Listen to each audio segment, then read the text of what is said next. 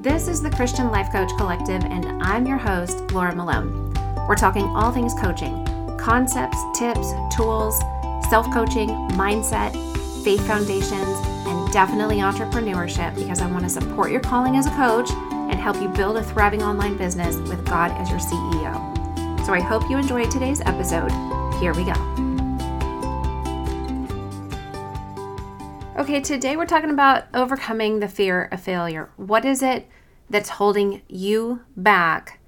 The fear that wants you to say, I can't do that because what if I fail? Failing does not feel good. I don't enjoy it. I don't want it. I keep myself protected from it. My brain thinks it's not comfortable. I don't want to do it. You can't make me do it, right?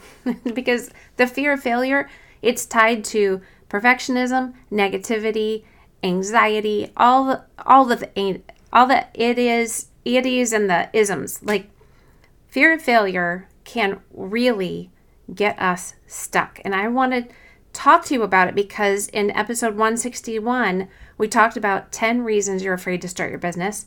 And this is really number one for most people in the context of starting a business, becoming an entrepreneur, doing something that you have never done before is scary. And is there a chance you could fail? Yeah, there's a chance I can still fail. There was multiple chances for me to fail, and I failed. And then I don't know, maybe took a break and then tried again, or prayed and said, God help me. And then I did it again. I was overcoming every time. But that didn't undo the fact that I still felt fear of failure. Often, I still feel the fear of failure wanting to lead me every time I start something new. If I make a new offer, work with a new client who has, maybe some challenging goals that I've never seen results in, that doesn't mean I can't get them. Doesn't mean I can't help. But that fear of failure wants to rise up and say, what if? And what if it just doesn't solve a problem? What if never makes anything better?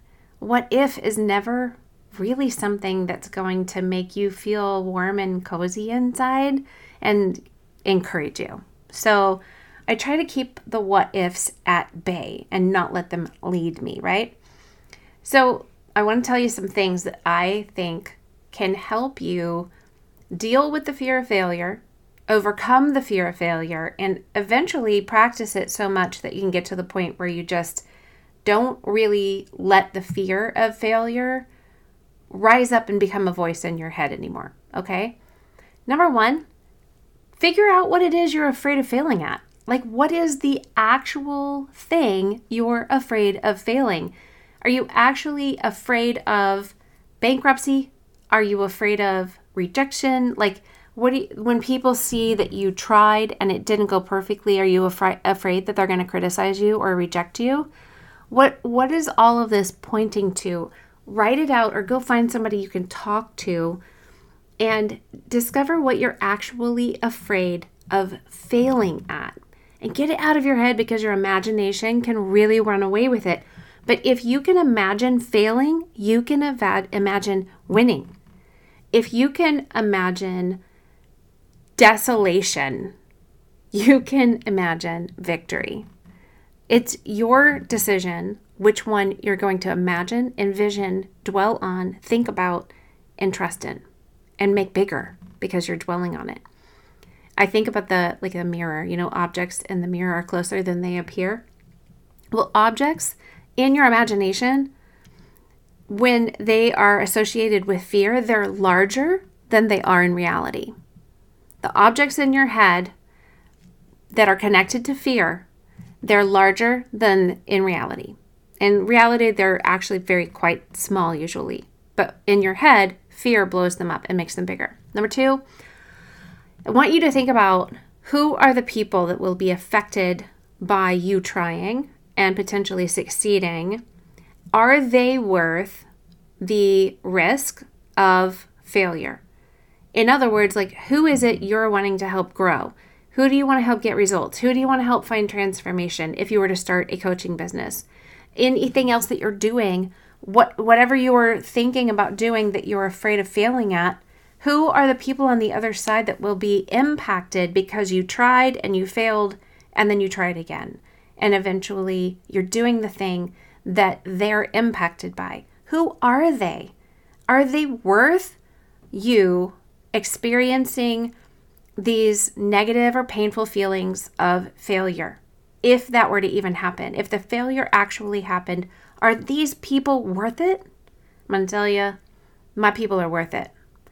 Number 3, how far away is that failure you're imagining and you're afraid of? How far away is that from where you are right now? So does failure, if you try to start a business, does it mean you lose everything you have right now? Or does failure at what you try simply just put you back at the point you're at right now, your current state? And which you already know how to do this. You already know how to be here. You're already capable of doing what you're doing right now. So if you try something and you fail at it, does it just bring you back to right now? That's not that big of a deal.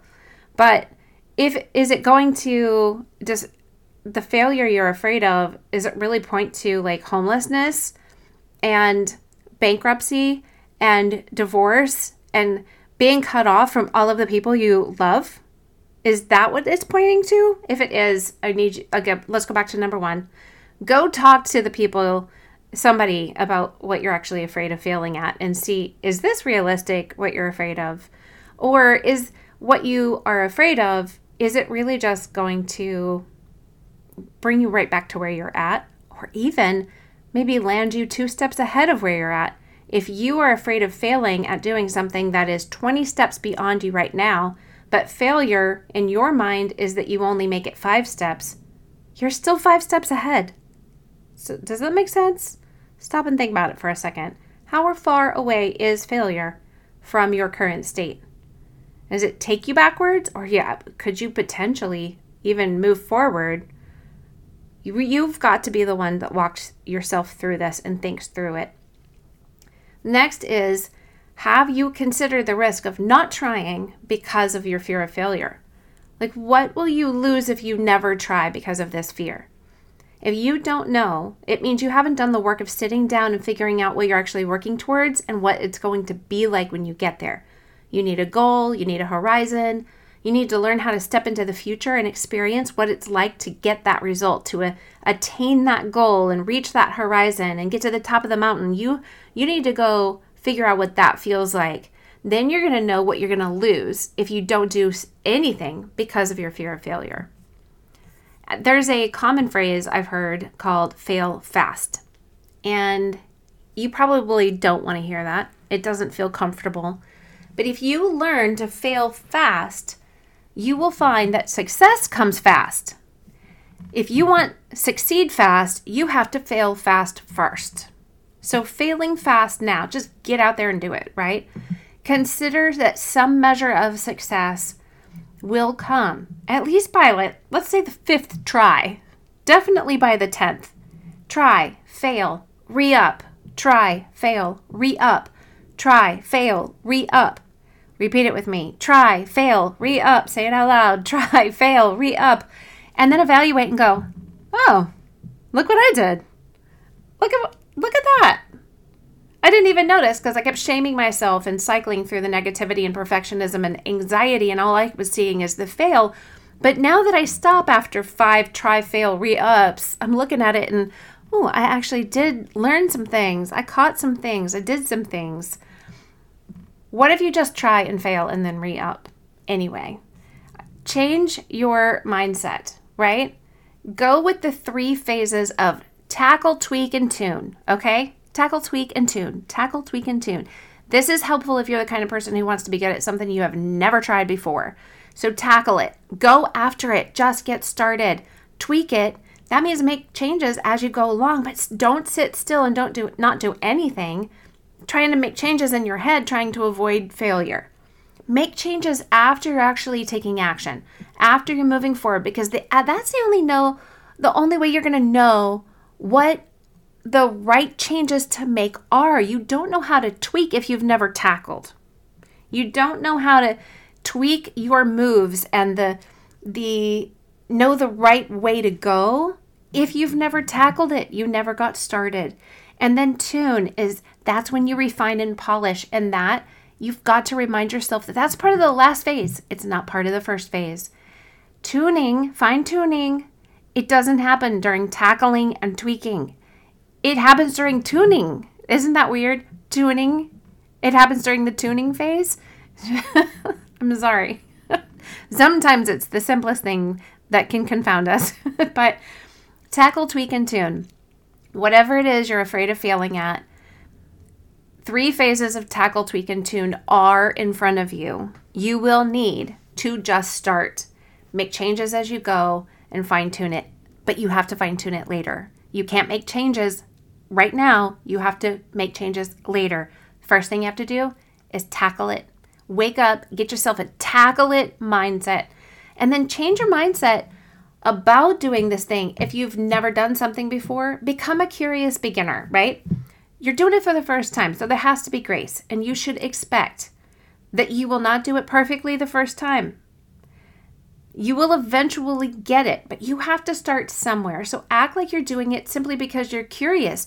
What if you started things because you're experimenting with a mindset of being a curious person who's experimenting, not starting it because I know I'm already the expert and I must show them all. No, go after the things. Go tackle things because you're curious. Instead of starting something that you're afraid of failing at because you think it is the end, it's the all in all. What if you're just doing an experiment? What if you're just going to try this out? What if you give yourself permission to pivot or change your mind, right? You're going to need that, especially if you're an entrepreneur. But talk to somebody who can look you in the eye, and somebody who will look you in the eye and say, you're wrong. Or, I think you're overthinking this. Find people who will keep you accountable, where when you can look at them, you look at them and you say, like, I'm just afraid of this, and what if this, and blah, blah, blah, blah. You need somebody to call you bologna sandwich and go, yeah, you just need to stop. Go do this thing. Go experiment. Go get curious. Can you find somebody? Or just listen to this podcast again and again. It's me. I am your somebody. If you don't think you have anybody to call bologna sandwich on it, then it's me. I promise you, I will always tell you, you're overthinking this, or you're actually just wrong about yourself. You're really capable and you should try. So I want to remind you too, just to learn from your failures, you actually have to stop and look at what failure has taught you. If you never do this, you're only going to know the shame that you continually heap on yourself. But if you fail and you feel all the feelings about failing, then you can move on. And you can look back at the failure and actually evaluate in a way that helps you learn. And then consider the value of that failure. Have you ever failed at something in the past that actually helped you grow into who you are today and what you're capable of? Have you ever done something that felt like a failure, but then because of it, you learned something you would never have learned if you'd only succeeded, right? But most of all, I'm going to tell you, go get comfortable with failure and difficult feelings in general, because life is made up of them. And if you can accept that life is really great and really terrible, there are tragedies and there are triumphs, and it is as it is, and God is always with you. Jesus wants to be with you. He's not going to hold back every storm in our lives. He's not going to keep us from ever feeling and experiencing anything, because if he takes away the suffering, he takes away the joy. Also, we're called to partner with him and experience suffering with him, knowing that he is our peace. He dwells within us. He's right there walking with us every time we fail. He's not ashamed of us. He's not condemning us. When you hear that, yes, maybe it's the enemy. Maybe the enemy wants to condemn you and shame you. But a lot of times it's just you. It's just your thought. It's your belief and it's your paradigm is accepting failure as an embarrassment, as something to be ashamed about, something that can condemn you and confirm how terrible you are. The enemy doesn't have to show up to do that, because a lot of times we do it for ourselves. And then we want to blame the enemy, right? We're like, oh, the devil, he just shames me. Nope, you are shaming yourself. And then you're trying to blame the devil, because when you shame yourself and blame the devil, it casts all of the attention off of you, and it makes you not responsible, you think. But the reality is, when you don't take responsibility for what you're thinking and what's in your paradigm of how you believe, how you speak to yourself and what you believe about yourself, then if you want to always blame the devil, you always want to blame them out there in the world, whoever they are, you want to blame your parents, or you want to blame God, it doesn't matter. If you don't take responsibility for what you believe and what you think, regardless of what anyone else says or does, then you will never carry the power of just saying, I don't want to believe or think that anymore. I can change that. I'm going to go believe and think on the truth. Because it's that simple. You don't have to fear failure. Fear is man-made, and the enemy uses it. He loves to use our fear that he doesn't even have to be part of. Yes, the devil loves to make you afraid. He loves fear. He does do that. But we don't need him to have fear. He can be completely out of our life, not even paying any attention to us, and we can completely be in fear because we keep choosing to be afraid. And the Bible says, don't be afraid. And I'm telling you how to not be afraid right now. I'm actually telling you that you can decide that fear is something you don't have to choose. You don't have to continue to believe that you should fear failure. Instead, you should accept failure because it keeps being there. It's part of your life. You don't have to fear it, because the context, the belief that fear is something that you should have in order to protect you from all the things that you should be afraid of is kind of ridiculous. If you just rewind that, listen to it again until you get it. Fear is there. We take fear and make it something to protect us from all the things that we're afraid of. And then fear gets bigger. And then it becomes this gravity sphere and this atmosphere in our lives and around us. And people feel it, and it doesn't feel good. And your fear of failure will consistently hold you back. And the Bible talks about going through the eye of the needle, and that has nothing to do with a sewing needle. It has to do with the shape of basically the doorway through the gate into the city. And the eye of the needle, if you'll Google it, you'll find a picture, and you'll see that if a man was sitting on a camel, don't stand on a camel. Okay, that makes you too tall.